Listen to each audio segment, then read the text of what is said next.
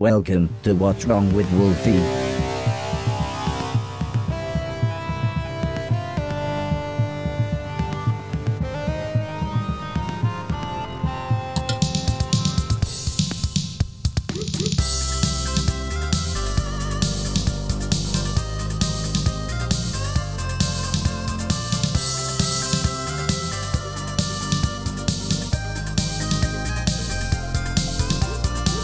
Greetings and welcome to What's Wrong with Wolfie, a retro podcast dedicated to the pop culture of the 80s, 90s and zeros. My name is Jason. I'm Chris. And I'm Steve. And I'm the amazing Cliff. No Rich this time, unfortunately, but as you just heard, returning to the show is the amazing Cliff for his 5th appearance on the Wolfie Pod. And he has picked an absolute cracker for our second festive special.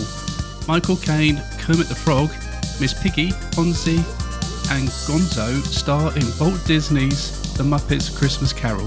I didn't know Henry Winkler made an appearance. Oh, did I? You said Fonzie. You did.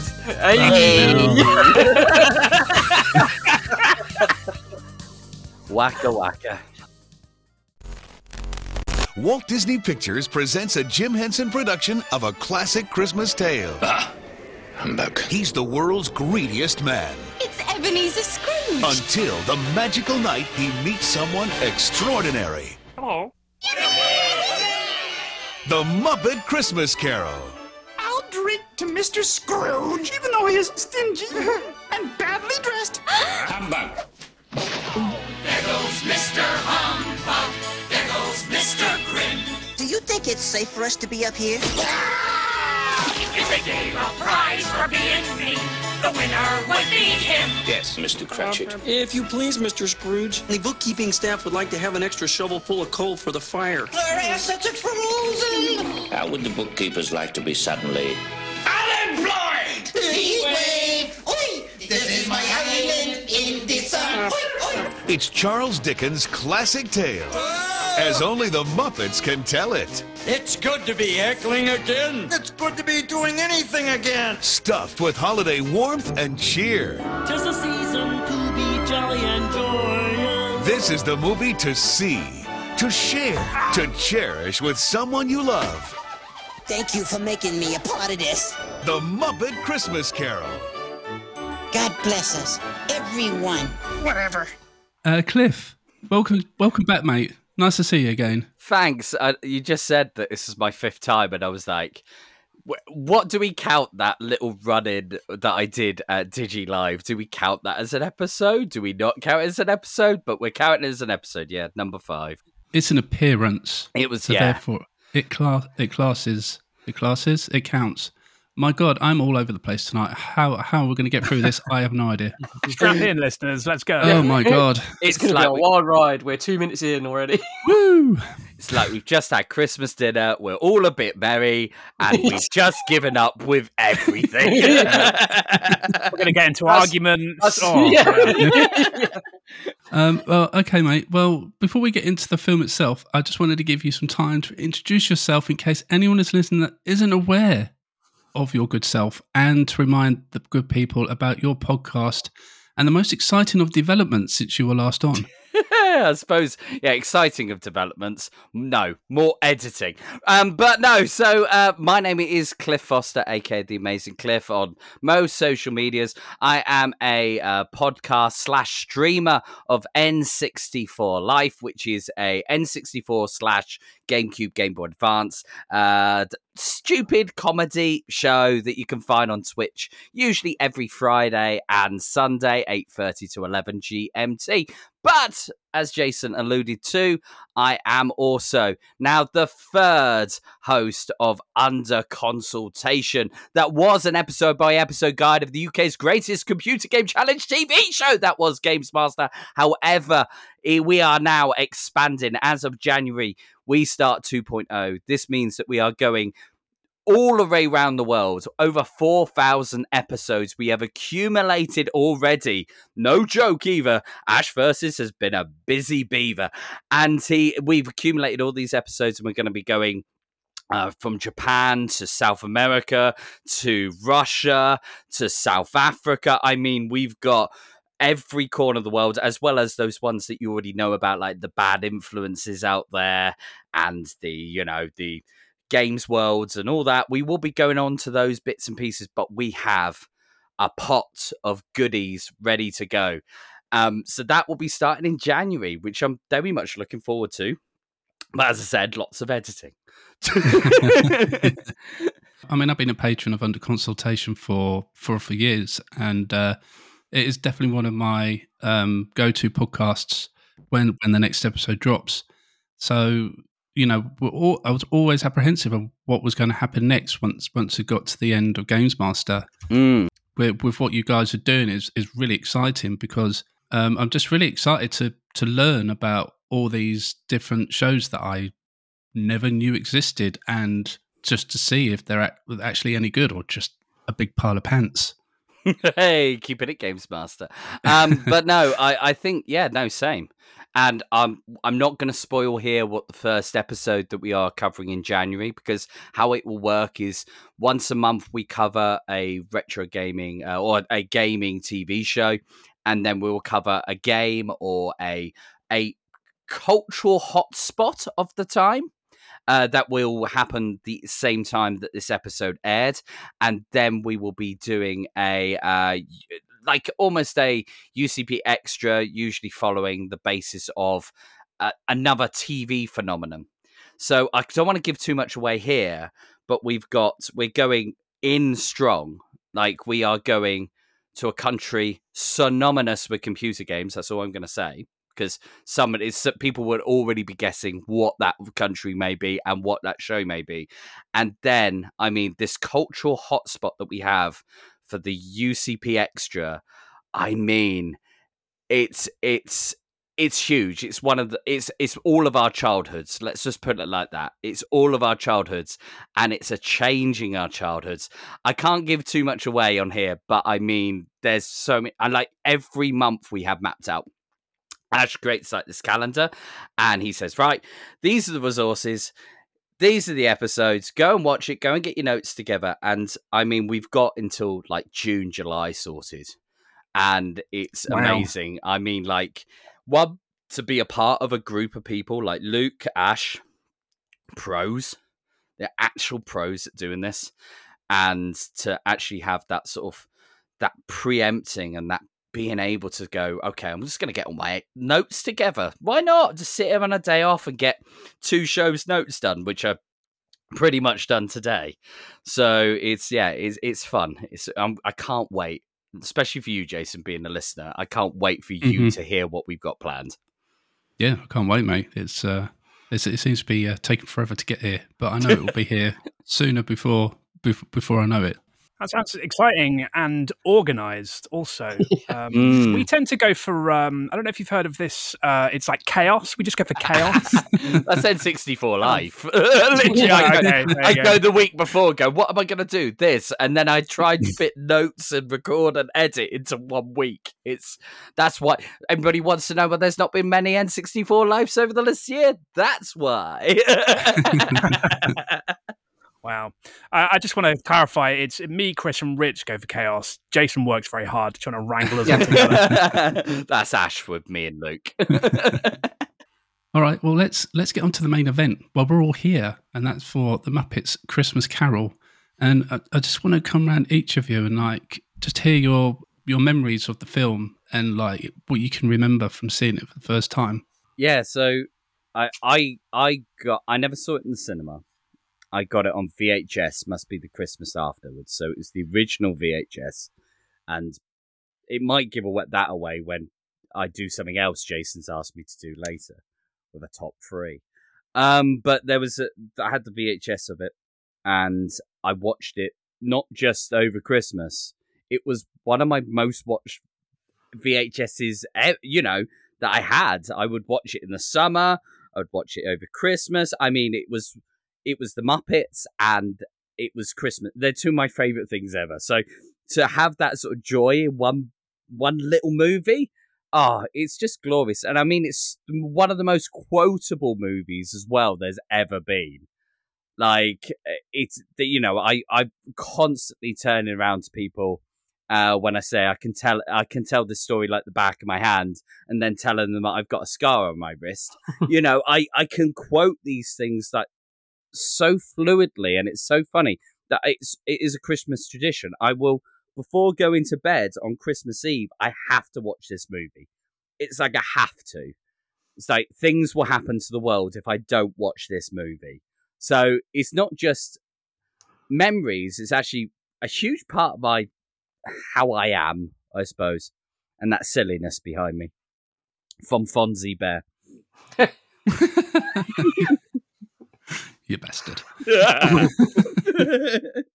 I think it's tedious. It's a tedious piece of cultural vacuity. No, obviously I'm kidding. It's delightful. It's lovely.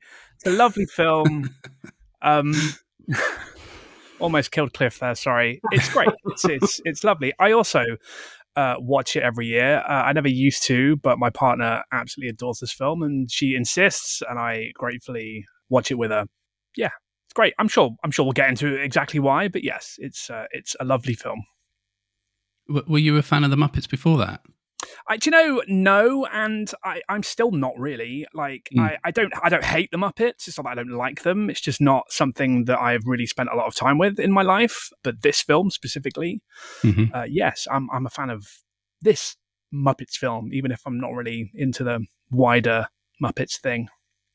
The Muppet-verse. Yes, exactly. Yeah. Don't give Disney ideas. Yeah, the Muppet-verse or the Mupp-verse? Phase 3 of the Muppet-verse. I was kind of late to the Muppets. I knew of this film, and I'm pretty sure, when was it out? What, 92? 91. So, yeah, I would have been 8. So, it was on probably TV at Christmas. I don't think we ever owned the VHS. It wasn't something... It's weird. It wasn't really in me and my brother's kind of wheelhouse, in a way. Weirdly, we had a VHS of the Muppet Babies. Does anyone remember that? Mm-hmm. Of course. Yeah? Do you know how much those VHSs are going for now? Oh, don't. They're because collectible. Disney has deleted it. Like, it doesn't exist on anything other than illegal streaming and certain YouTube channels. But we had a VHS of the Muppet Babies.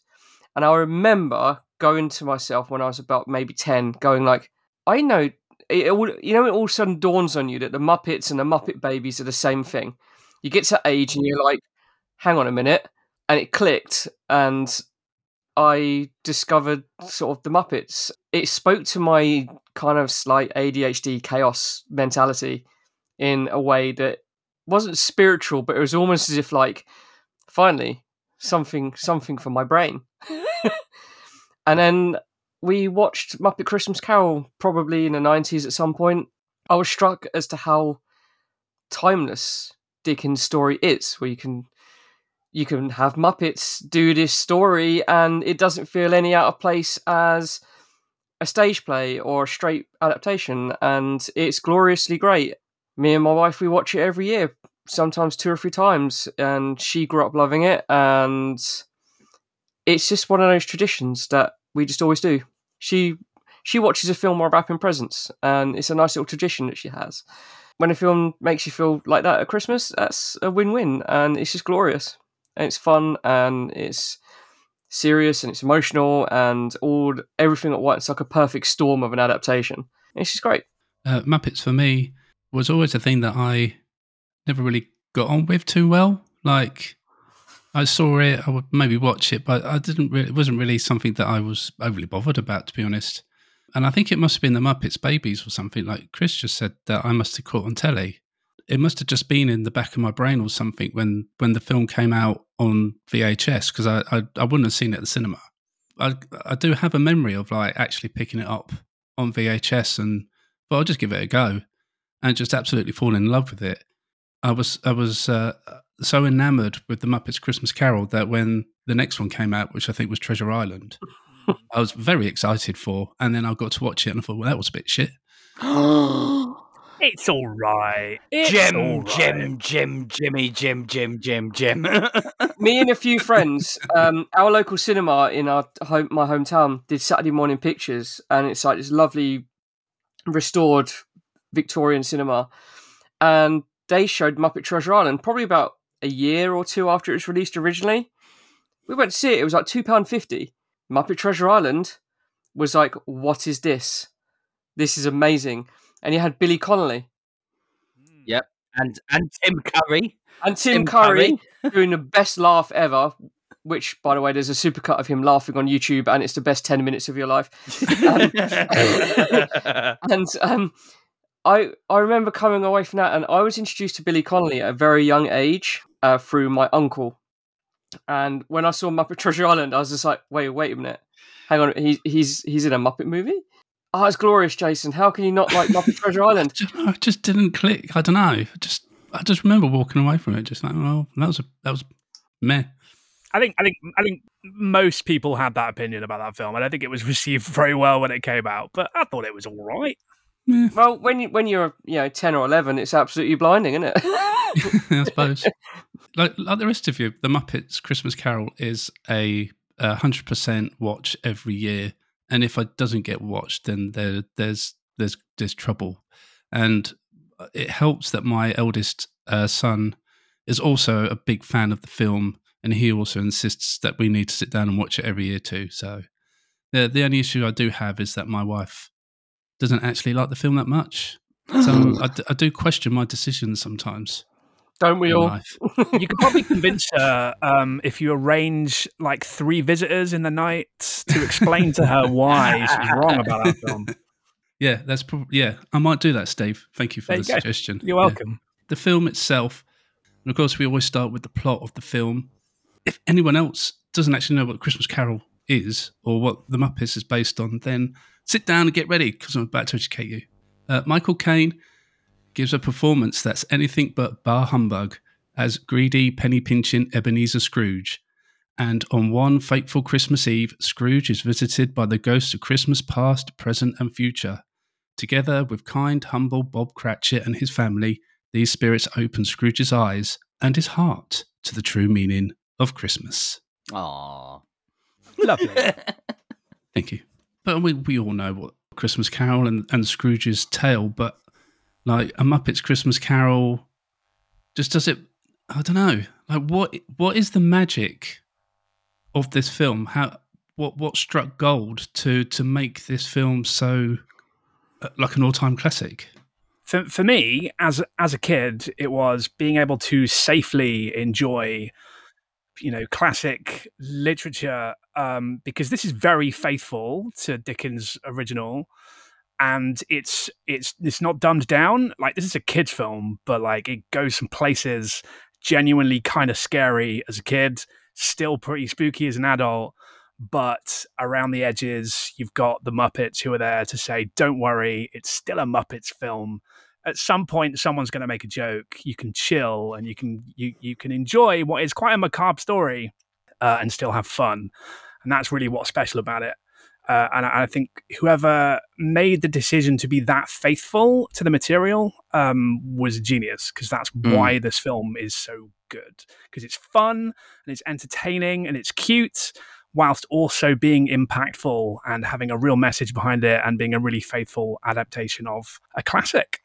Being the resident Muppets fan here, this was the first movie really to come out after Jim Henson's death from the Muppet franchise, and it was I think it was Brian Henson, who's Jim's son, was the director of the movie, as well as Frank Oz, who is famous for many a creature in Star Wars. Well, Yoda, Labyrinth, Hoggle, but it's I think this is it's done in such a way, as you said, with that love for the literature, but it's done in such a way that it's love for the Muppets. And I think that's what makes it so special, is that it doesn't shy away from the literature. And I think at that time, oh God, when did Scrooge come out? Scrooge must have been around this time as well. 89. Was it 89? I know it was. Yeah. Yeah, I know it was just before this, and before Ghostbusters 2. So you've got only coming out a couple of years before. But as you said, this was more accessible to kids and people of our age at the time, than say, a Scrooged was. Yeah, Scrooged is one of my favourite adaptations, but I think you got two completely polar opposites. You've got this one, which is a family-friendly one, but like you both said, it covers some really, really deep themes and motives there. But at the same time, as it's a period piece, whereas Scrooge they put in the modern day, and I think by placing it in Victorian England and populating it with all those beautiful, wonderful sets and costumes, but they updated the dialogue so it doesn't sound dated when you're watching it. So a modern audience can relate to everything, but at the same time, it's a visual feast of we're going to throw every traditional Christmas visual trope at you everywhere, and it pays off. And like Steve and yourself said, Cliff, it doesn't dumb it down.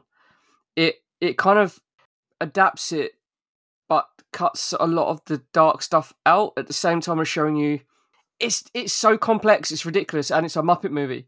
It doesn't need to be. No, it's so complex that I can't even formulate a kind of idea of where they were going with it, but it works. And I think a lot of that is down to Michael Caine. Yeah. Well, Michael Caine just plays it straight all the way through, like it's a serious act, where the Muppets are almost like panto-ish, because, you know, Rizzo is turning around to Gonzo all the way through this movie and almost calling him Gonzo. He's outright call him out in the first scene, the first spoken scene. He's like, "Well, you're not Charles Dickens," you know. He's like, it's like almost, as I said, it's got for British listeners, it has that real panto feel to it. That it's like he's playing it the straight guy. You know, as I said, Michael Caine is fantastic in it. Like one of the best Scrooges you ever see. Yeah, everything else happening around him is just pure chaos. Like the eagle having to be reminded that it's not the American way, it's the British way. It's just like those little like scenes like that then take you back of, oh yeah, it's a Muppets movie. Oh yeah, these are actual Muppets. I got a bit too serious with this. As you said, Chris, there's so many layers to this bloody movie. It's unbelievable. In fact, there's so many complex layers that over the years when I've been watching it, I've sat there and I've gone, this is one of the most meta. It's meta to itself, not so much to the audience. You watch the Muppet Show, and the Muppets Tonight. They're always putting on a show. So, is this a play within the Muppets universe? Within the Muppets universe to us, right? So, have they got the real Michael Caine in to play Scrooge?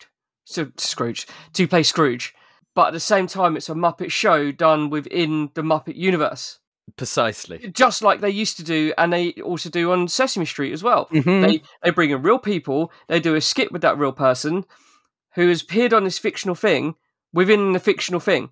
It's ridiculously complex for what it was. Do you know, that hadn't even occurred to me. Now we're theory crafting a Muppets Christmas Carol. What's your headcanon for the Muppets Christmas Carol? Yeah, but it's moments like you said about Sam the Eagle, he has to be reminded that he got a line wrong. Yeah, and also a couple of the characters turn around and interact with Gonzo and Rizzo. Yeah. I'm not going to lie, Chris. I'm not going to lie. When you started talking about this, I was a little bit like, what the fuck's he on about? But like now, I'm like, wait a minute. He's right. It makes sense. Because there's that moment where the rabbit at the end runs to get the turkey and trips over Gonzo and Rizzo and says, "Oh, I'm so sorry." And interrupts their line completely. Yeah, they're on stage in the Muppet Theatre performing this play, but they're not supposed to acknowledge Rizzo and Gonzo as the narrators, but they have to because they're fucking up certain scenes within the production. It's mad. It gives you a headache. And it's a Muppet movie.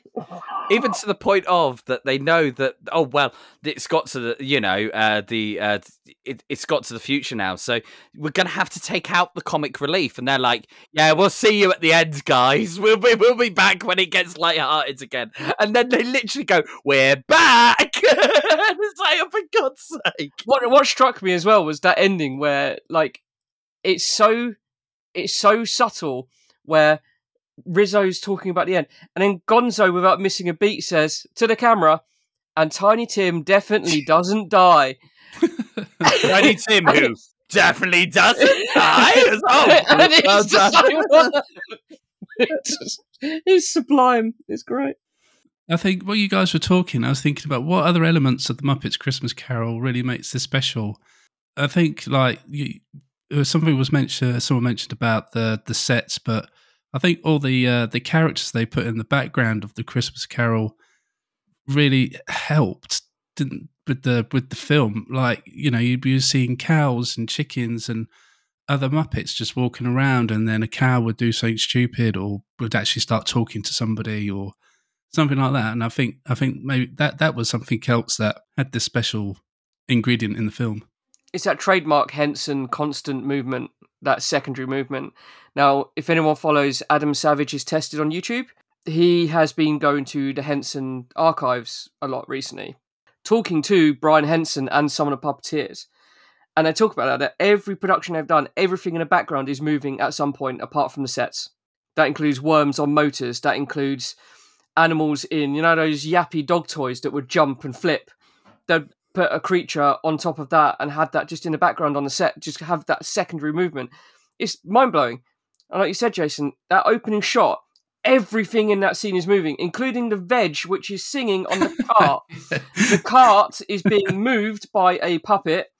The veg on the cart is singing while being moved. It is just insanely mind-bogglingly complex. I would just... Puppetception. The cart that's being pulled by a puppet, which is being controlled by a puppet with multiple puppets on the back, and then one of the puppets gets stolen by a human being. It's just puppetception. It's just great. It is just great. And like the mice in the wall reminds me of Labyrinth. Yeah. Come and meet the missus. Come and meet the missus. Even the doozers in Fraggle Rock. They're they're animated by wires about 10 feet away from where they are on cue. So there's no puppet. And these tiny little mice at the insert shot are being controlled. And then it cuts to the close-up shot with the actual foot. Oh, it's insane. I mean, it is undoubtedly an impressive production, but where do we stand on seeing Kermit walk with legs? Because I don't know, man. Come on. That little dancing bit as he's coming down with Tiny Tim on his shoulders go ding dang diggy diggy dong. No, that is just glorious. I like that.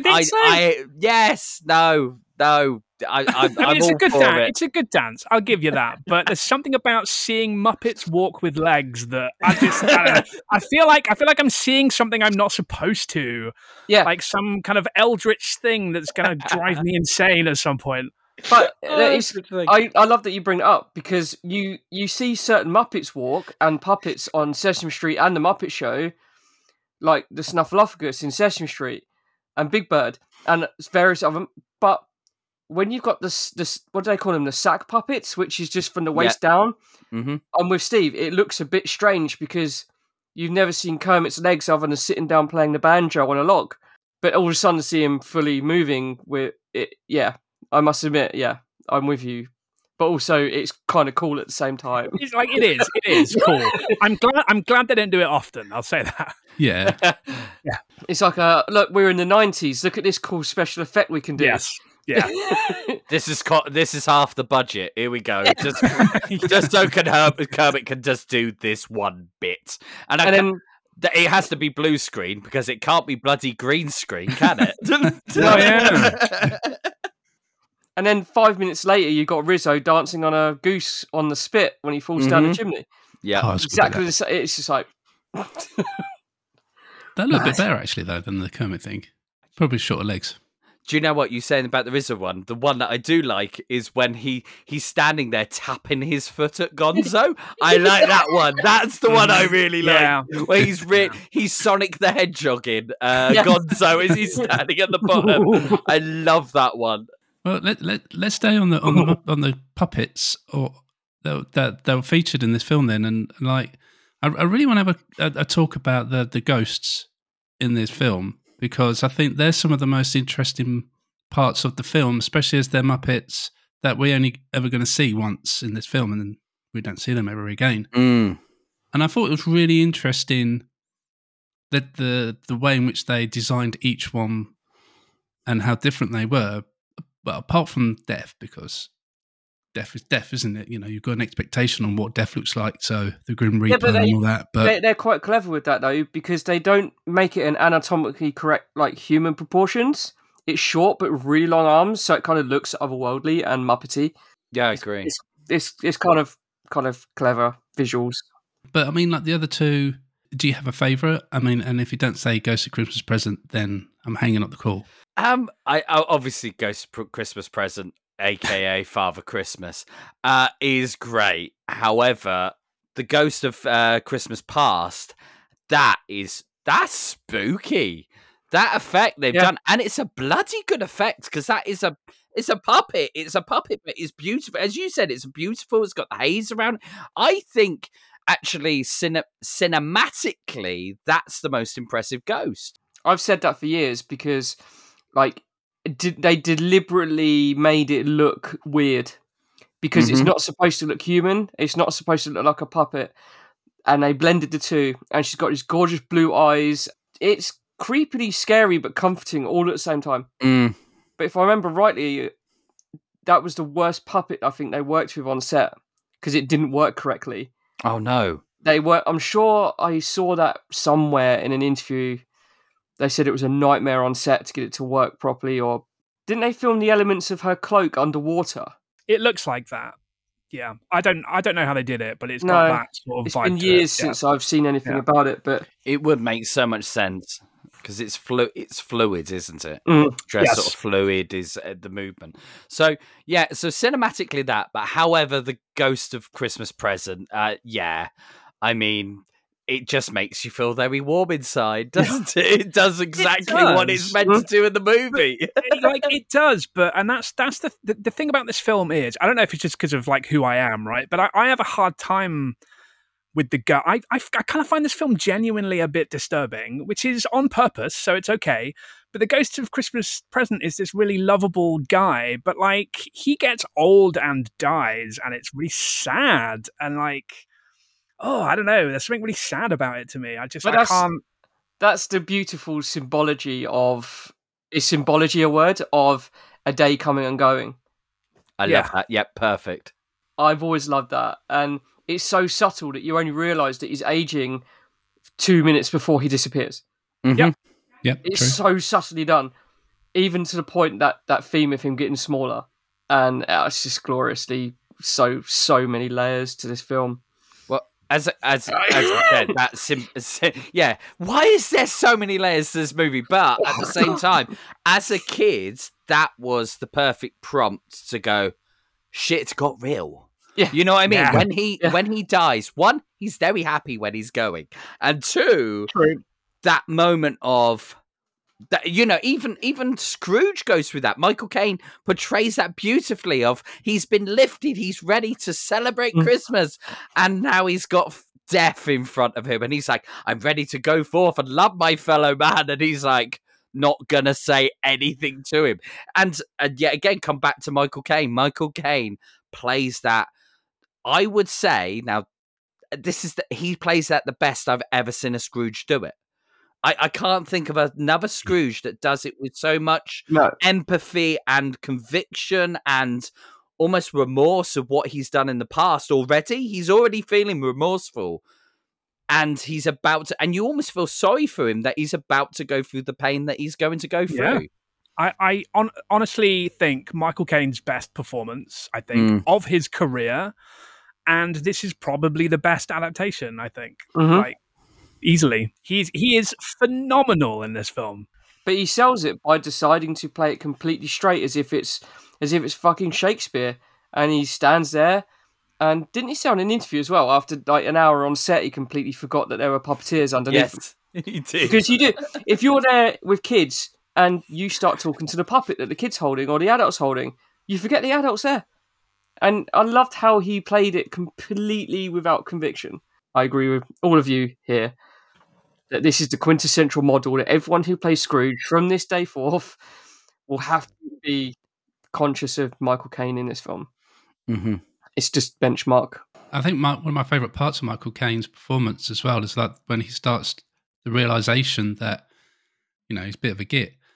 like, I don't know, like Michael Caine's just face just lights up, and there's just like a whole different aura around him when he's with Ghost of Christmas Present, and even when he's with the Ghost of Christmas Future, and you can see that fear on his face, and it all just hits you, doesn't it? The relief right at the end, where obviously he's pulling at the Ghost of Christmas Past, and then it turns into the curtain. That relief, the relief on him, and the pure joy is yet again. Michael Caine should have got an Oscar for this. He should have, yeah. But where we talked about the ghosts and the Ghost of Christmas Present, one of the other reasons why I think he's my favourite is because he's got one of the best songs of the film as well. Absolutely love the song. I mean, and that's a hard thing to say in this film, really, because the soundtrack is just phenomenal. It's a banger throughout the whole film. I think that's just another magical ingredient of the film, and why it works so well was because they seem to just hit gold with all the tracks. It's quite a feat, really, when you're doing a musical, and literally every tune just hits. Yeah, we have the songs on our Christmas playlist on Christmas Day. A couple of the Muppets Christmas Carol songs come on. It just fills you with just joy. And this is going to be a really, really odd question. Has anyone seen the unedited version where they put that scene back in of his lost love singing? Yeah, so I was asked to make a top 3 list, and that is one of those ones, because that original VHS that I had, I can still sing it now. It was a moment in our lives. It was a moment like always. It was like a fairy tale, a dream like you and us. You know, I can still do it. Like, it broke my heart as a kid. And I was like, and when I realised, I remember much later on, I got it on DVD, and I was like, what do you mean that? It makes no sense. They're sat on a bench, and then it goes to Rizzo and bloody Gonzo crying. And you're like, I would love to meet whoever made that conscious decision to cut that song. I don't get it, because there's other songs that are cut and never make any version of the movie. Like there's a cut scene with Professor I've forgotten his name and Beaker, and they're Bunsen Honeydew. That's it, my honeydew. Anyway, so yeah, Bunsen Honeydew. They've got a song. If you go and get the Spotify version of the soundtrack, they have a song in it. But if you actually listen to it, you go, yeah, that's very similar to this or this, and you go, I can see why they cut it. But why The Love Is Gone has been cut, I will never know. I think it's made its way back into the Disney version. I think that it is now on the Disney Plus version, I believe. Because I've only seen the song on YouTube as someone uploaded the deleted scene. Now, I never watched the original VHS. So I've only ever known the TV edit, which was probably the edit that removed that moment. But it was like an urban legend when a DVD came out on the internet in the early days, wasn't it? Like, it was lots of people like me realizing it had gone, because actually a co-host of mine, Mr. Luke Owen, goes every year to goes and sees at the Prince Charles Theatre the Muppets Christmas Carol. He goes and sees it every year without fail. What they do is they pause at that bit and everyone sings the song. That's amazing. So everyone sings that song and fills the gap. So I think it's one of those things, is like me, where I had it on VHS. It was still the original VHS, went to DVD, and then went, where the fuck has this gone? And then couldn't get it in there until, I think last year they put it onto the Disney Plus version now. Yeah, I think you're right. I remember reading a lot and hearing a lot about that last year, and we watched that Disney Plus version. It was there. So yeah, it's definitely been put back in permanently. Well, as long as the Disney Plus version exists anyway. I don't know. The soundtrack just amazing. And what I did, I asked Cliff earlier if he could come up with 3 of his favourite pieces of music from the film. I'm going to ask you to tell us one of them now to lead us into the next segment of the podcast. I've already done The Love Is Gone, but the other one is something because I work in retail, and that means as a store manager, I'm working every Christmas Eve, and I'm not even joking you. For the last, I don't know how many years, what I will do is I have my phone out. So I reckon the last 10 years, because mobile phones being able to connect to, Spotify's and stuff like that. And I will turn it, basically get an aux in cable, put it through the shop's speakers, and at full blast, play One More Sleep Till Christmas. And I do it as I'm packing everything away. And it just makes me feel like that's the moment of, no, screw it. I'm not coming in tomorrow. Scrooge has allowed me to have the day off because I'm back in here on Boxing Day all the earlier. So it's just, for me, it's just one of those moments, and it's something that I've done as a tradition for the last couple of years. And yeah, I think it's a glorious piece of music, and it just encapsulates that excitement that you had the night before Christmas as a kid. So yeah, I'm going to go for that one. Right, well, I'll play a clip of that right now, and when we come back, we'll talk a bit about the cast. There's magic in the air this evening, magic in the air. The world is at her best, when people love and care. The promise of excitement is one the night will keep. After all, there's only one more sleep till Christmas.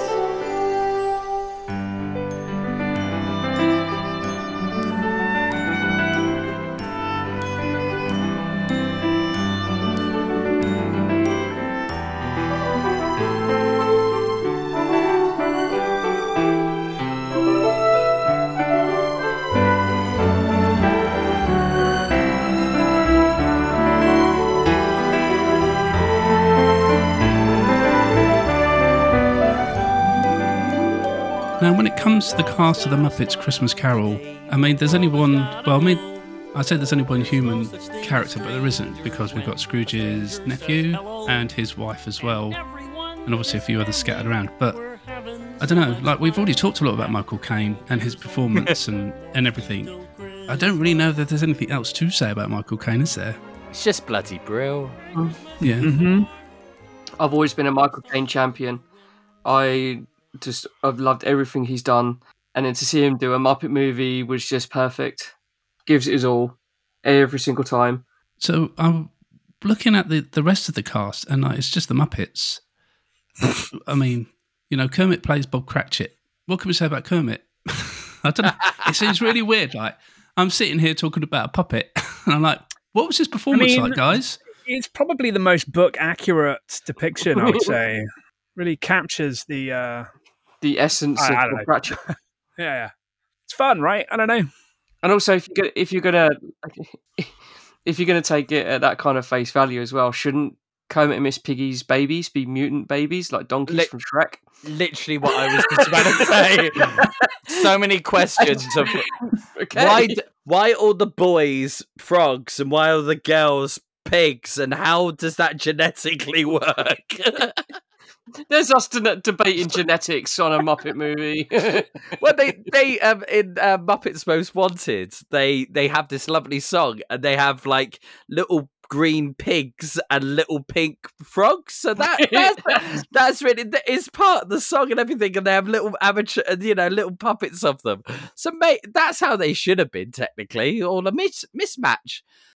Oh, man, when I watch this film next, it's just not gonna be the same. I have all these questions swirling around in my brain now. Is this a stage production? And why does the rabbit want to eat the big turkey?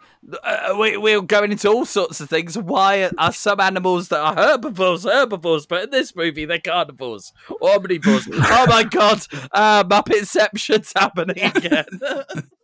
But what do the chickens eat on Christmas? And also, Gonzo's talking about roasting geese and chickens and turkey. Gonzo loves chickens. Mm-hmm. He doesn't know why. He just loves them. I don't know why. some sort of serial killer, mutilator, cannibal, isn't he? That's what he's trying to do. I always assumed that he fucked them. I don't know. Is that just me? Yeah. No, that was Is that not what he's doing? That is always implied. It takes stuffing a turkey all to a whole new level, doesn't Yeah, it? it does, really? doesn't it? Yeah. Basting. Oh, God. Basting. Wow, that conversation went somewhere. No, we're talking about a space alien that loves chickens. Yeah. But not in the way that is obvious. So Kermit was a good actor, is this what we're trying to say? I think I don't know. Like, what we look at Kermit, he plays Bob Cratchit, and Miss Piggy plays his wife, and they've got this big family. I mean, I can't remember the original Charles Dickens Christmas Carol. I can't remember ever reading it. So, I mean, The Muppets is my go-to Christmas Carol. Oh, if I need to know something about it, I'll go there, kind of thing. But I mean, I don't know in the book, did Bob Cratchit have such a big family? I mean, was this something they added to the Muppet version? I've never read it. I'm not going to pretend I'm any more well read than you are, Jason. I don't know that I've ever read it. My knowledge of this goes Muppets Christmas Carol, Doctor Who, Scrooged, and that's as far as my knowledge of this goes. I've never read it. In fact, I don't think I've read anything. When I say that this book is accurate, this film is, accurately adapted, I'm comparing it to other adaptations. I don't actually know. Yeah, fair enough. But I like the whole family. I like the family that they built in the film, and I thought Tiny it was all Tim very cool. fucking kills me every time. Every time. And the poor son that's rotating the goose for hours and hours and hours. Mm-hmm.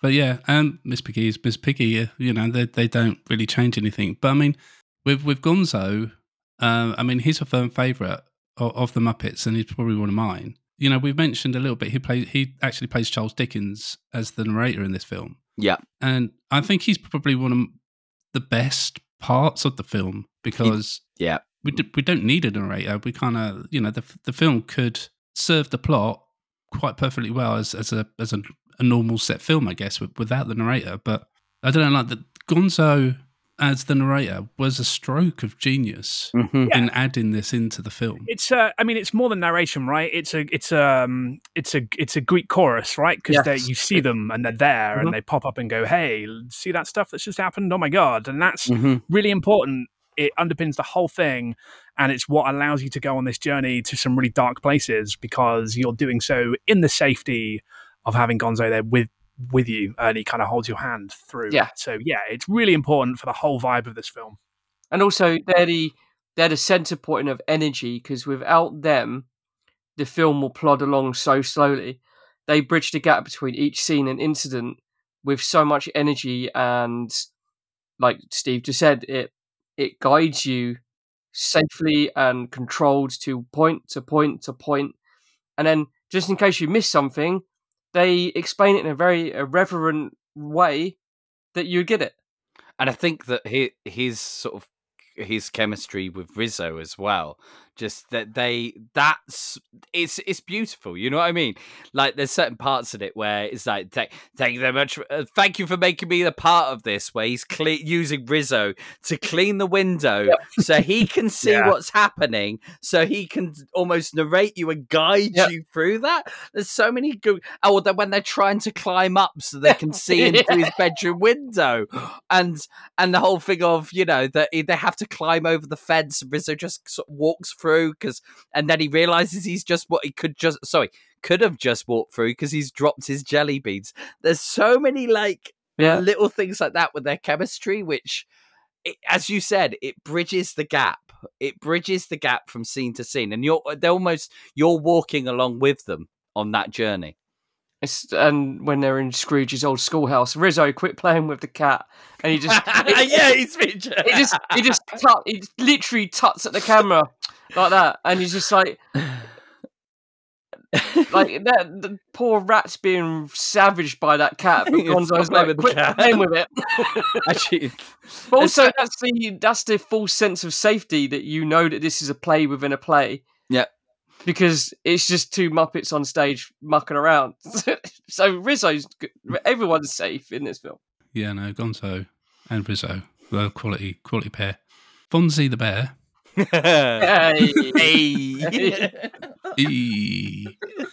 I was always quite disappointed. I think this is probably one of my disappointing parts of the Muppets, and how, we don't really see a lot of him. No, and Animal as well. Yeah. In that one scene, you get a small bit of Fozzie and you get a small bit of Animal, and that is it. I think they underutilized him because he could have played anybody in the film and had a much more major part of it. And just quite disappointed we didn't get more Fonzie. I think, actually, do you know what? Fozzie does get his justice in the next movie with, but, he's such a big role in Muppets Treasure Island. It is one of those things, but at the same time, Animal, like, I don't know what it is with 90s Muppets. They were pulling very much away from Animal because I think he was such a big focus of the 70s and 80s movies that they almost like wouldn't put him on screen. Rizzo is I think Rizzo's first movie must have been Muppets Take Manhattan. And that's the first movie, which was the movie before this one. So it's just really weird how they're trying to take it away from Animal. I think I'm holding a mug because this is visual, not visual. I'm holding a mug with Animal's chops on it. I think they were almost trying to come away from it being the Animal show because that's very much how it became. What I love about Animal as well, it's like they mashed like Keith Moon and like who was a fucking nutter. And I'm a big fan of the Who, and to see the embodiment of Keith Moon in a Muppet, because if you watch Animal and then you watch Keith Moon's performances, they're the same. That surely must be an inspiration for Animal. But that, like you said, that energy that they give to Animal would have been great in this movie to break up that linear sort of soft storytelling. Don't get me wrong, though. I love his part, though. Yeah. Like with the triangle, and then he just loses it, and then you go into a full jazz piece. That's great, but at the same time, poor Fozzie and Animal. And also, Steve, were you creeped out when Fozzie Bear went to the door with his legs? Yeah, he does. Yeah, yeah, you did clock that. Yeah, that's every time. Like, put some clothes on. What the fuck? What's going on? So, what's that? No, it's a walking Muppet. I can't do it. You wanted to go and look at the lamplighters. You leave him alone. It's funny you say that, like where it seemed like they were trying to go away from Animal, because like when I worked at the Disney store in the early 2000s, they definitely brought him back because I remember just seeing so much like Animal stuff in the store that it got a bit overbearing. Really, there was so much of him there. Well, the sort of the aesthetic of Animal kind of belongs in the 70s, right? So he had to go away for long enough to be able to come back. Good idea. Because now his aesthetic is kind of retro, right? So I feel like that might be what happened. Yeah, that makes sense. Fair enough. Never thought of it that way, actually. But then to us, Animal's always been there. And it also did mean that he got not as much of the spotlight. So when the Muppets movie that came out in 2010 came out, we did get Act Natural, which is one of my favourite scenes in any Muppet movie. What are you doing there, Animal? Acting natural? He doesn't talk much, but when he does, banger of lines. And also David Grohl as David Grohl. We're going on to a completely different movie now, but David Grohl as this is how we roll. As the sort of stand-in Muppet. He was the stand-in Animal in that movie. But I digress. Should we go back to the movie? I'm only a guest. Sorry. It's fine, Cliff. It's fine. This is what we do. It's fine. We like tangents. It's fine. Tangents happen all the time. Yes. I mean, is there any other Muppets you guys want to bring up from the Christmas Carol? Sam the Eagle. Sam the Eagle is a big standout. Sam the Eagle is definitely a standout for me. Yeah, I can still hear him doing that. It is the British way. You know? Yes. Statler and Waldorf. Yes. Who are fucking dead, and Yeah. then they get dragged back into the afterlife. Yep. Where presumably it's awful for them. Like, wow, that's also kind of dark. That's my third song, in fact, Marley and Marley. I mean, like, it's that bit, you know, it's that whole thing of you're doomed, Scrooge, doomed for all time. Your future's like a your future's like a horror story written by your crimes, and it's like this whole thing of they're slowly being choked by the chains and the diesel. I like. They're literally comic relief. They're trying to be that comic relief, but doing it in a dark manner. Like they're trying to be like make light of their doom. It's again, that is incredible. Yeah, acting chops were 2 bits of fluff. And what's the most genius part of using Sattler and Waldorf as Scrooge's first ghost or ghost warning is they were designed to be the Siskel and Ebert stand-in to mock the show. They would mock the shows the Muppets would put on and laugh at their superiority. Well, you know, because they're stuck-up, pretentious, rich bastards. And then to have them mock Scrooge and put him in his place and forewarn him as what's going to happen is geniusly done. Why are we going so deep into a Muppet movie? They made it this way. Yeah, they did. They even get a cameo along with Michael Caine's birth name of Micklewhite. There's a Sattler and Waldorf tavern on the set. They just There is. God, what a film! Needs to be a university degree. This. What's your degree in? Muppet Christmas Carol deep dive. Well, you know, we'll leave the cast. I just want to say one thing, in that, you know, my favourite Muppet, who's Beaker, I'm glad he just got a scene or two in the film. And I don't know what it is about Beaker. Just whenever he opens his mouth and it just cracks me up. I can't control the laughter. He's this little, oh dear, oh dear, oh dear, as he's leaving the house. And wow, when Scrooge says he's not going to get any money, and he's just copying Bunsen as he's leaving, going, oh dear, oh dear, oh dear, as he's leaving. I love Beaker.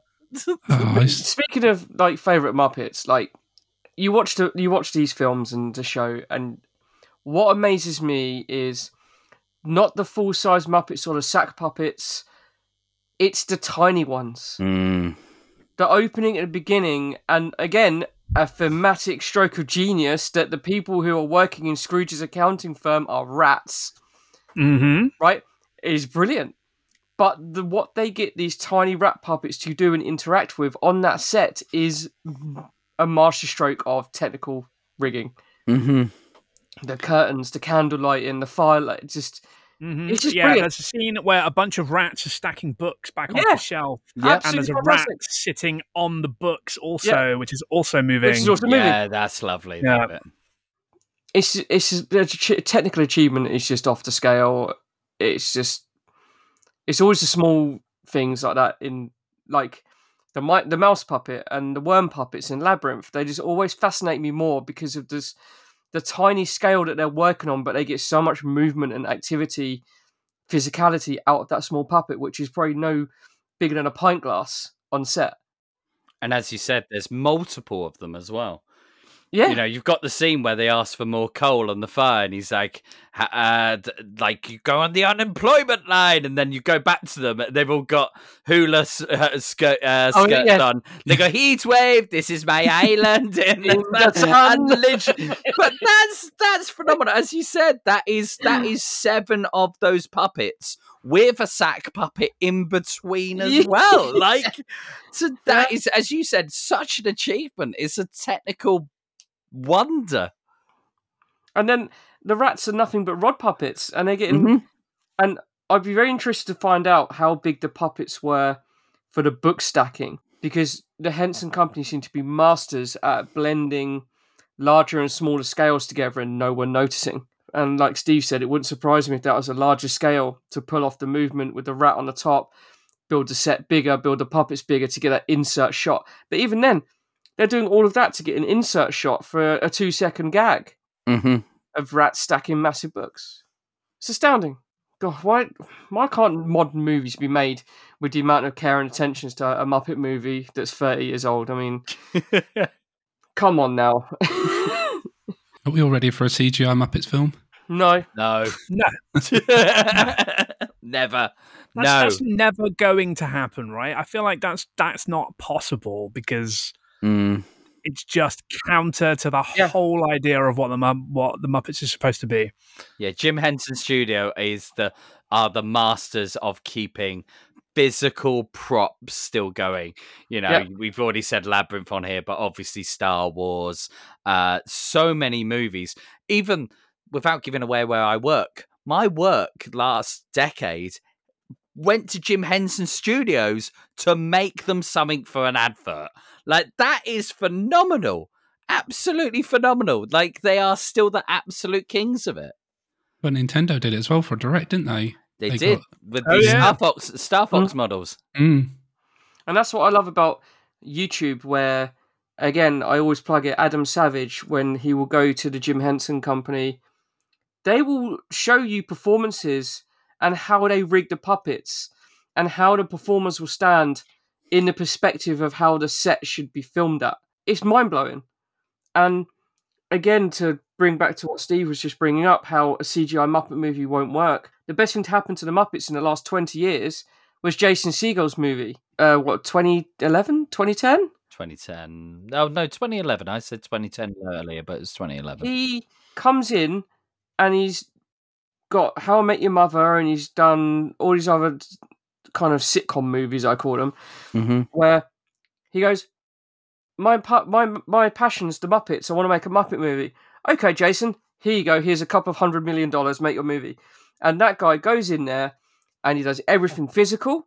And then all of a sudden, because he directed that as well, didn't he, if I remember rightly? Yes, he did. And also, I can't remember his name, from Flight of the Conchords did the music. He won an Oscar for Man or a Muppet. But yeah, is it Jermaine? Yeah, I can't remember his name for the life of me. But that just shows you as well, like, that's how much he loved it. He knows what the Muppets were about. Yeah. And it had to be about the songs as well. Like, still, some days I wake up and I annoy my wife by going, everything is great, everything is grand, because I know that's going to get that song stuck in her head. And she's like, oh, don't do that. So that movie, we come back. We keep coming back to that movie. Yeah. But I think that is very symbolic of being a great Muppet movie, like Muppets Christmas Carol. And it was funny because they both came from a hiatus. They were the first movie after a hiatus of the Muppets, and that tends to be the stronger of them. Also, what makes it stronger is people who understand the fundamentals of a Muppet movie, who just get it. They get it on a spiritual level. And then all of a sudden they realise how much money that Jason got for Disney. And then they made a sequel, and he wasn't involved. Yep. So what are you doing? And it was not very good. Let's get rid of the guy who made us money. He's going to cost too much money now. And we'll make our own, but we'll make it worse, and no one will care about it, and no one's talking about it.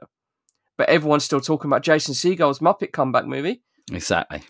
Because, again, it was the same story. It was the Muppets want to put on a show, and Jason helps them get to buy the old theatre back and put on the show. Mm-hmm. And yeah, I don't think I've seen the sequel to that, but I've Muppets not heard Most Wanted. Is that That's the sequel? That's the one. I've never seen it. It's got Ricky Gervais in it, for God's sake. Exactly. Sorry. Exactly. Let's replace Jason Segel and Amy Adams.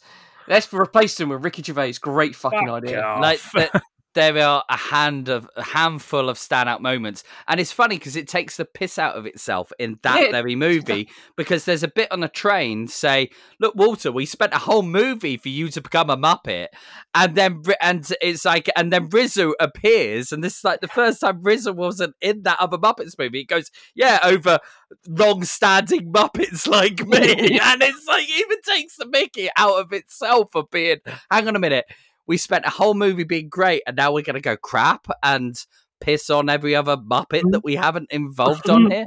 Anyway, but this is Muppetception. That is the name of the podcast today. Yeah. Sorry, Steve, you said you don't really like the Muppets, so we just went deep on the Muppets. I'm getting an education today. But to go back to Muppetception, back to A Muppet's Christmas Carol, which is Muppetception.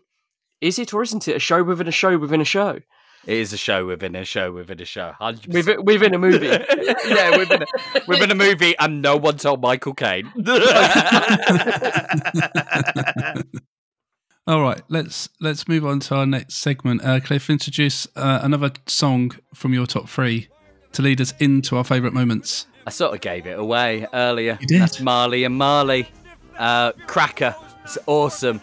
But the movie version's better than the one you get on Spotify, because when it gets into that you're doomed Scrooge, it hits on so many levels. Tickles you inside. We're Marley and Marley, avarice and greed.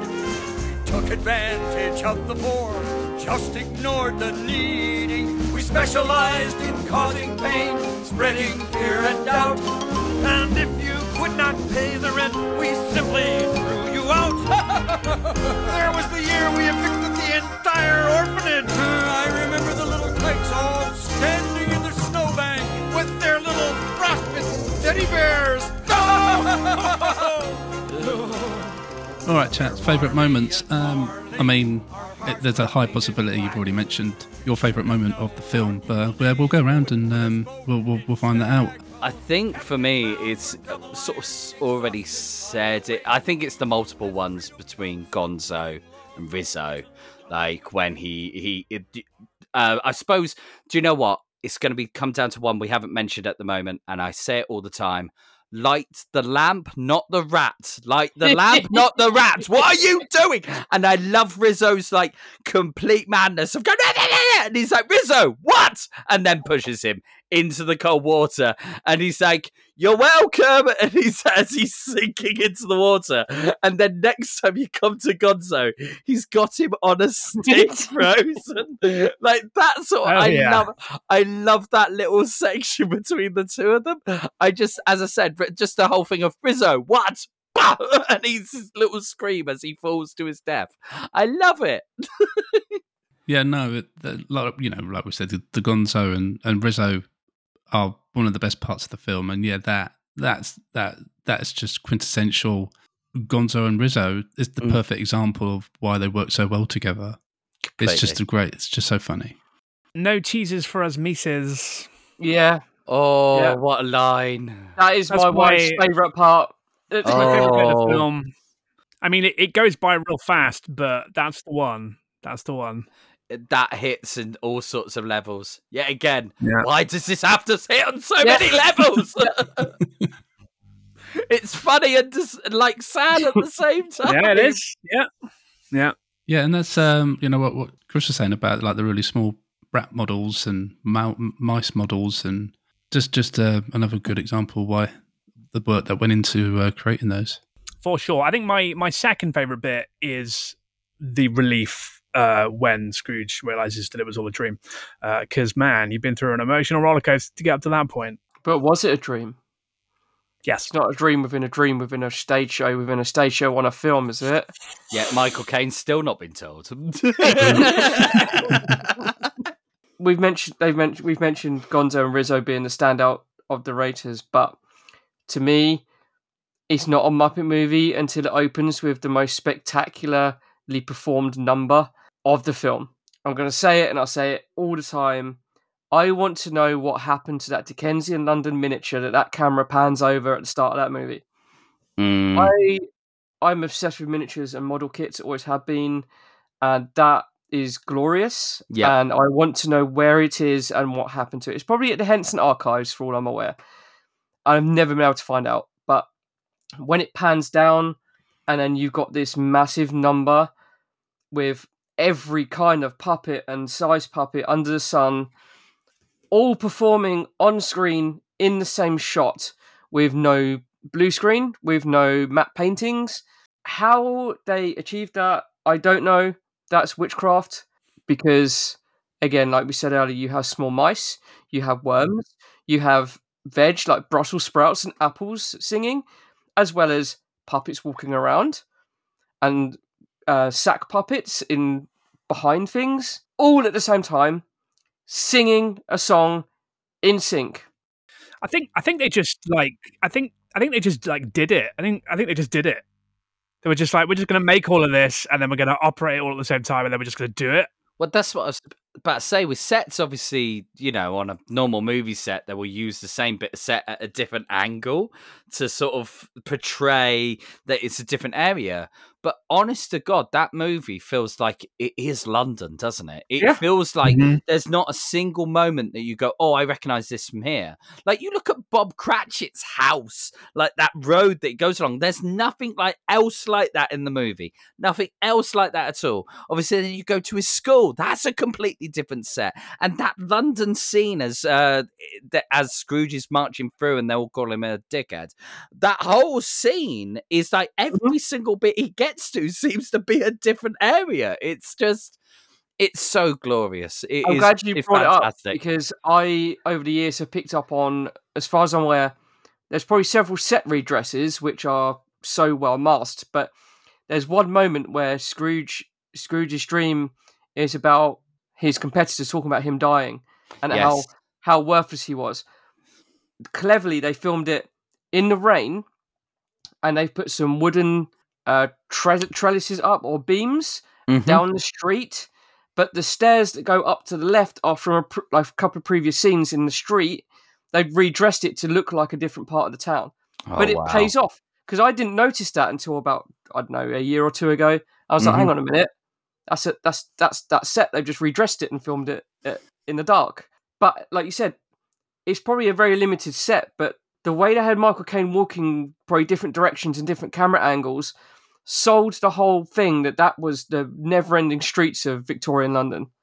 Or, it's just amazing. Absolutely amazing. It felt vastly populated, and it was vastly populated with humans and Muppets. Yeah. But at the same time, it felt like a metropolis. It really did.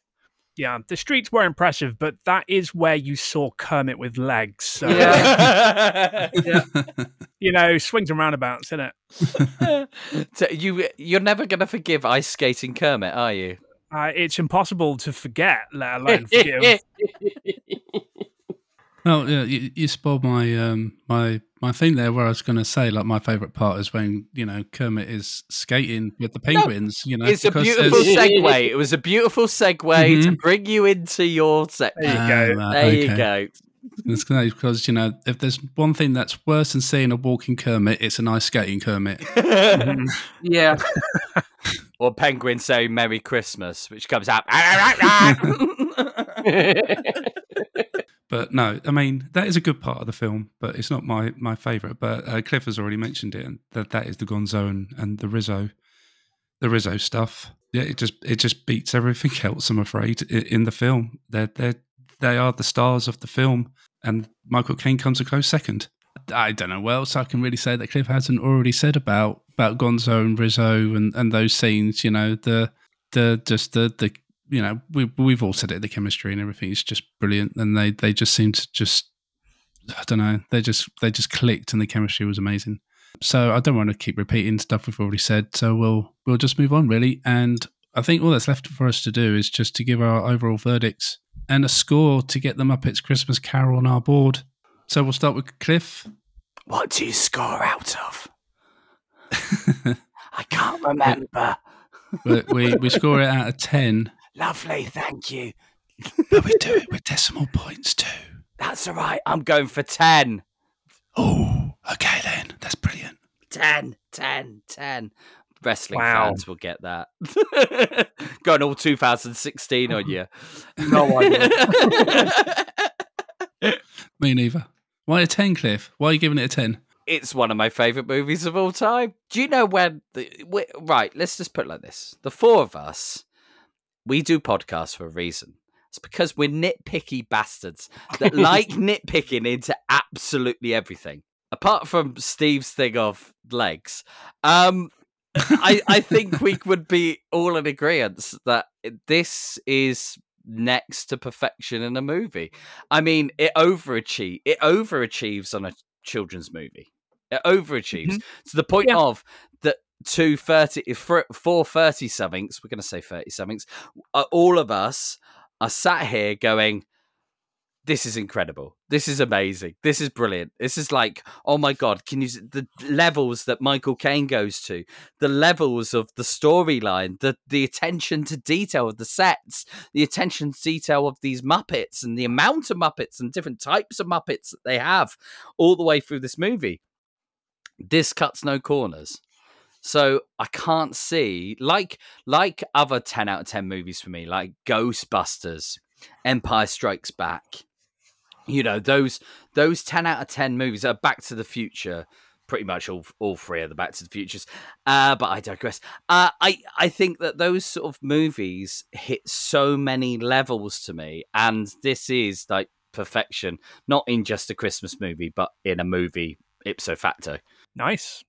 I think you got your reason there, Jason. Yeah, Are you I think satisfied with that? No. It's good, isn't it? Right, yeah. This is kind of tough because, like, it's almost unfair. Like, it's a Christmas movie. As the movie that we watch at Christmas, 10 out of 10, easily, right? But I don't know. It feels unfair to give it less than that. But I don't know that it deserves a 10. I don't know. Maybe go to Chris while I work my shit out and then come back to me.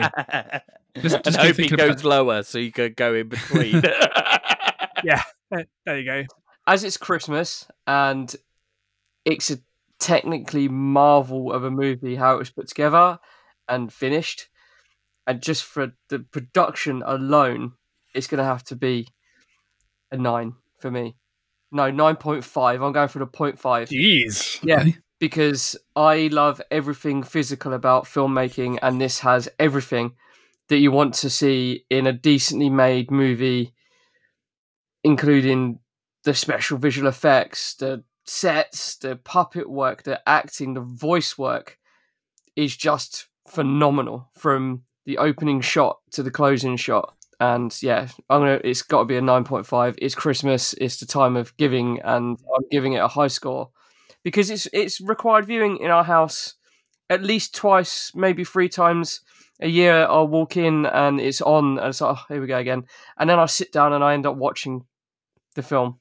And it's probably going to be on Christmas Day. Someone in my family are going to put it on Christmas morning or Christmas afternoon. And it's just joy to watch.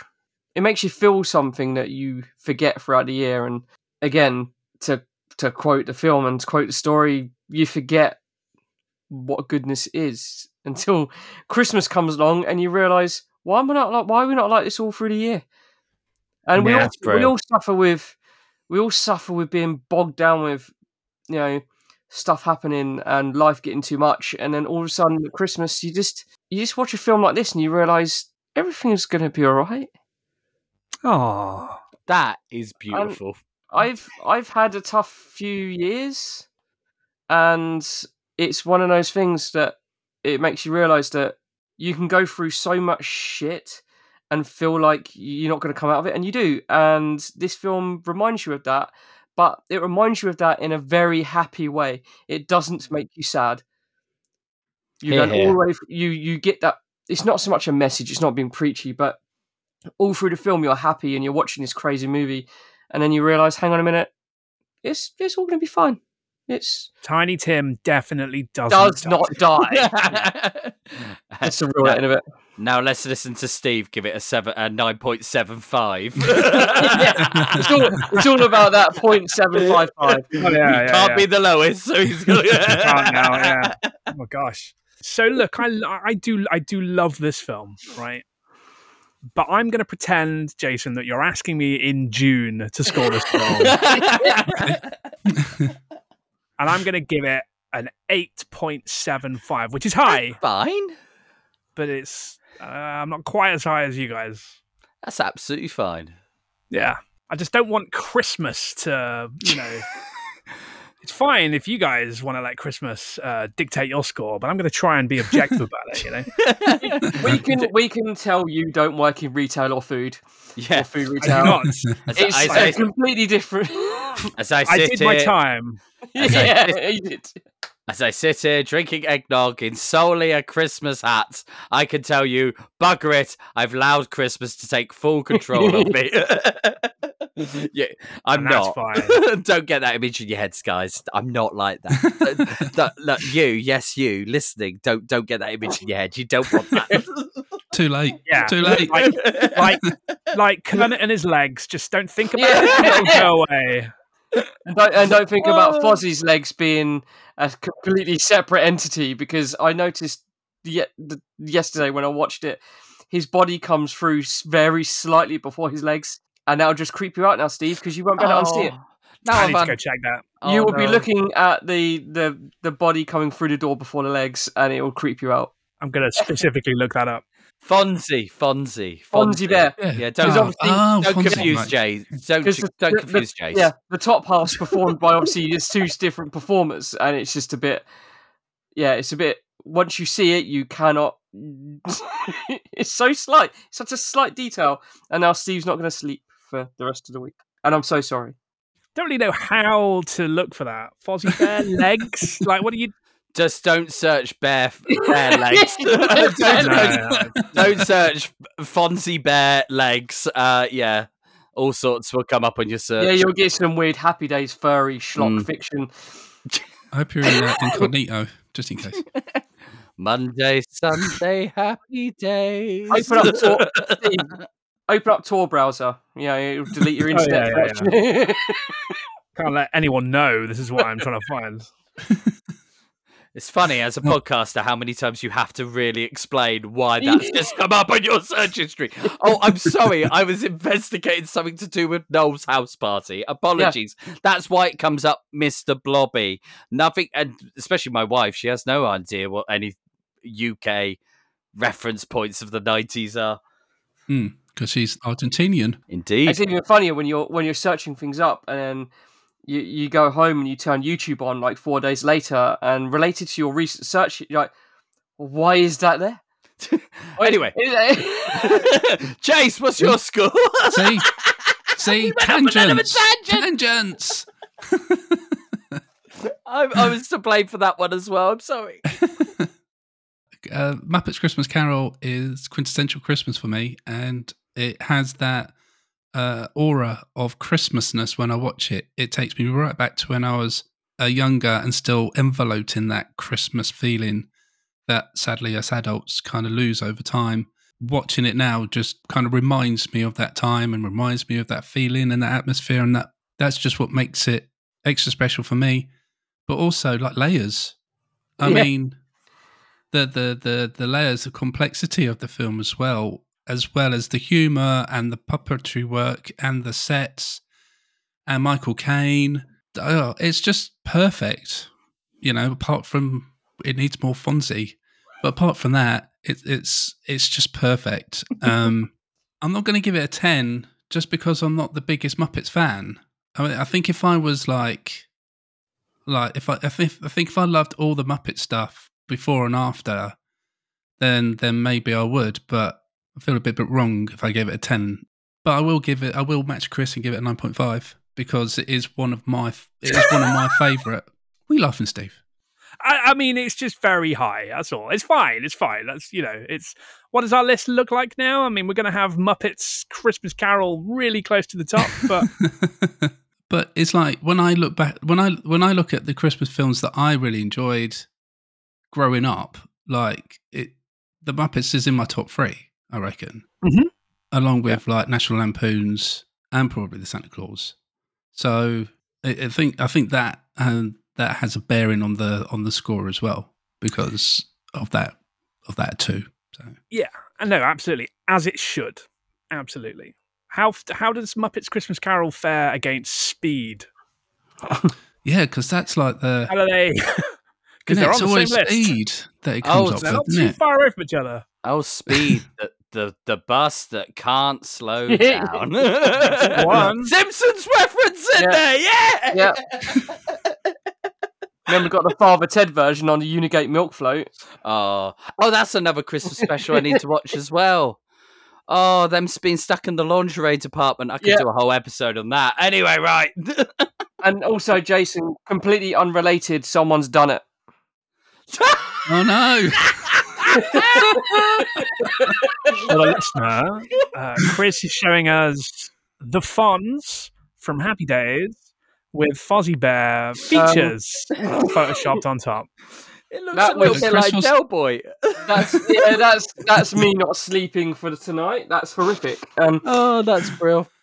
You need to send me that, Chris, so that I can put it on the socials when this episode gets out. Oh, yeah, for sure. I just did an image search. I was like, oh my god. Oh, bloody All right. hell. What film with the Muppets top that would piss you off? I mean, I don't know. It wouldn't piss me off. It wouldn't piss me off. I just think it's funny that Muppets Christmas Carol is going to be quite near the top of our list for quite a long time. It doesn't annoy me. It's just funny. What films are around it? Well, it's above Speed. It's above Speed. That feels okay. Yeah. It feels okay. Yeah. It might be a top runner for top secrets, top spot. No, it comes below RoboCop. Is that It comes all right? below RoboCop. I think Below RoboCop is better than Muppets. Yes, It does have a baddie explodes where we don't Yeah, get it that. does. We don't get that in. There's not so much acid scenes in Muppets No. Christmas Carol, No. surprisingly. Not in the Unfortunately. theatrical cut. Yeah. No. No, I was about to say Michael Caine wanted it in there, but Yeah. Dear. And it comes below Firefly. Ooh, Yeah. we've done our job correctly so far. Yeah. The science is bearing this out. Yeah, that seems correct. So it does actually sit between Firefly and Doctor Who Series 1. Oh. So it's better than Doctor Who Series 1. I'd agree with that. Series 2 was so much better. Daleks is a good I like Dalek episode though in Series 1. That's a good episode. That was good. The first episode's a bit naff. They all are till they find their feet. Okay, so that's where the Muppets A Christmas Carol land on the board in between Firefly and Doctor Who with 37.75. Nice. Cliff, get this segment closed out with what your last song was that you chose. Well, it was Love Is Gone, so I've sort of already gone into that because guess what? I love this movie, and I was one of those people on Reddit going, well, they should just bring it back. There's no reason it shouldn't be taken off. So, The Love Is Gone. Go and hopefully watch the Disney Plus version, where it is hopefully there. The choice you make someday when love is gone, when love is gone,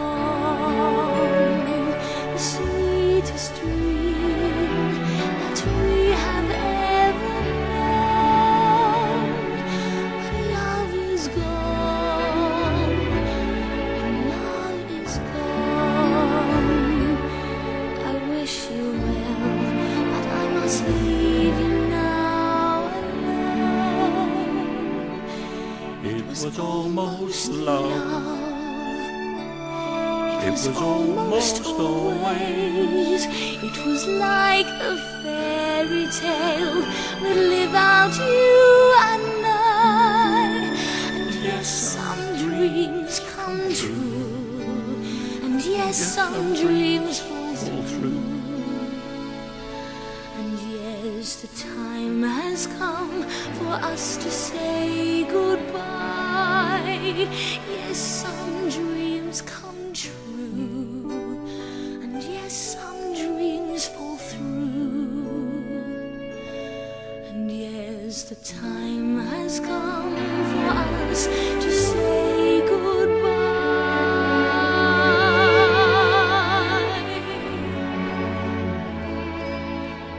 Cliff, thank you so much for joining us. It's been a blast having you back on the show for the 5th time. I mean, nobody else has come close. Thank you, Steve. So, Thank you, Jace. Thank you, Chris. Thank you, Rich, who's avoided me again. I know you're listening to this, Rich. Stop avoiding me, you. I don't know why he doesn't like you. You seem I know. nice to me. I know. Yeah. Just gonna I don't lick know his what's going face. on there. Next time I see him at a Digi Live or Cheap Show Live, I'm just going to lick his face. Yeah. It's fine. But Cliff, please remind the listeners once more where they can find you and your content. So at The Amazing Cliff for everything, me. But if you want to go and listen to, if you're a wrestling fan, you want to go back in time to listen to what I used to do before all of this, go and find WRWR Pod. There's about 100 odd episodes out there in the world for that. If you want to go and listen to N64 Live, there's about 35 episodes out there for that. And if you want to come and join me on the streams, N64 Live podcast on Twitch, 8:30. I was right the first time. 8:30 to 11 every Friday and Sunday. And then UCP under consultation. If you want to go and listen to those every Thursday. If you are a patron, if not, you get it every other Thursday. It's going to be bi-weekly for those that aren't patrons. So come and join in the fun of watching retro computer game shizzle. It's all goodness. Yeah, well, I guess we didn't really talk a lot about your streams at the beginning, but the ones that I have caught in the past, they're always just lovely little chaos. Yeah, of people trying to make me play terrible games. Because if I reach, I think it's 36 followers away from having to play in its entirety Metal Gear Solid Twin Snake. Now, to most people, that sounds like a joyous time. Not for me. One, I've only ever played Metal Gear Solid once. And two, the chaos that you hear in my voice is me in real life. I am a bull in a china shop. So when I get to that level, I've got to somehow play a sneaky game until I've completed it. I'm really not looking forward to it. Are you like me, where stealth games are just No, I get excited when it says it's optional. Brill! I'm not gonna do it then. Yeah, brilliant. Yeah, no, I highly recommend you go and check out Cliff's streams. Like I say, they're the lovely little corners of the internet, and you just have a nice little wholesome couple of hours with Cliff's company and the rest of the gang that normally join up with the streams. So yeah, please go and check that out. Well, we've made it to the end. Big thank you to you, the listener, for your company. We really appreciate you spending your time with us. But before you leave us, we just wanted to remind you of a few things. We'd really appreciate it if you check out our coffee page, where you can go to show your support to us monetarily with a one-off or monthly donation starting from £1. But we know times are tough, so if that's not cool for you right now, then a rating or review on your podcasting platform would be amazing. Please come and join us in our Discord to chat with us or other like-minded people on retro or modern-day pop culture, and have a look at thewolfiepod.com, where you can find all of our episodes, articles, and much more. Links to all of these can be found in the show description or on the website. Guys, it's that time once more to say goodbye. Bye-bye now. Just remind, Tiny Tim definitely doesn't die. It's true. It's true. No one tell Michael Caine. Please. No. Never. Let him just do this until his end of his days. No one tell him. We're going to take a break now, have a little rest, but we'll be back with a new episode in the new year. Well, the first week of February, actually. But all that's left to say is that my name has been Jason, and you've been listening to What's Wrong with Wolfie, retro podcast to the max. We'll catch you later. Bye. Ooh.